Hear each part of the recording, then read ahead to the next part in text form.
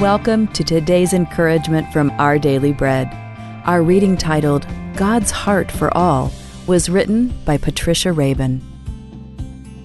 9-year-old Dan Gill arrived with his best friend Archie at their classmate's birthday party. When the mother of the birthday boy saw Archie, however, she refused him entry.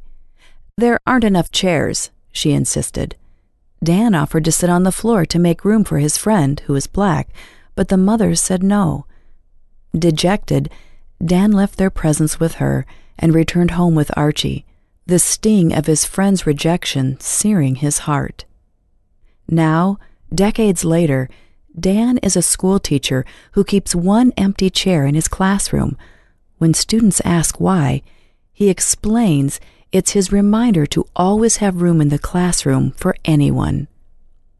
A heart for all people can be seen in Jesus' welcoming life, as he said in Matthew 11:28, "Come to me, all you who are weary and burdened, and I will give you rest." This invitation may seem to contradict the first to the Jew scope of Jesus' ministry, but the gift of salvation is for all people who place their faith in Jesus.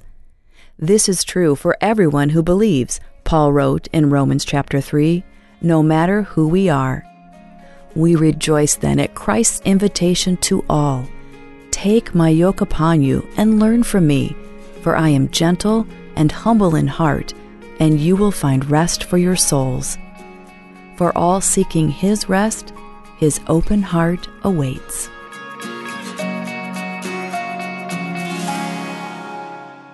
Today's Our Daily Bread devotional scripture reading is from Matthew chapter 11, verses 27 through 30.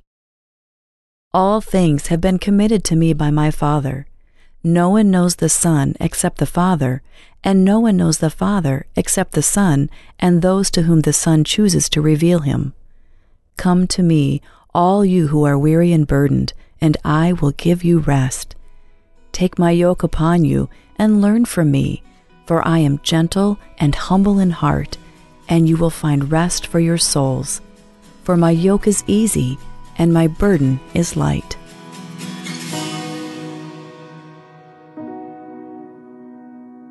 Let's pray.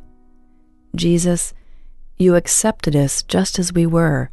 You called us just as we were. You gave all for us just as we were.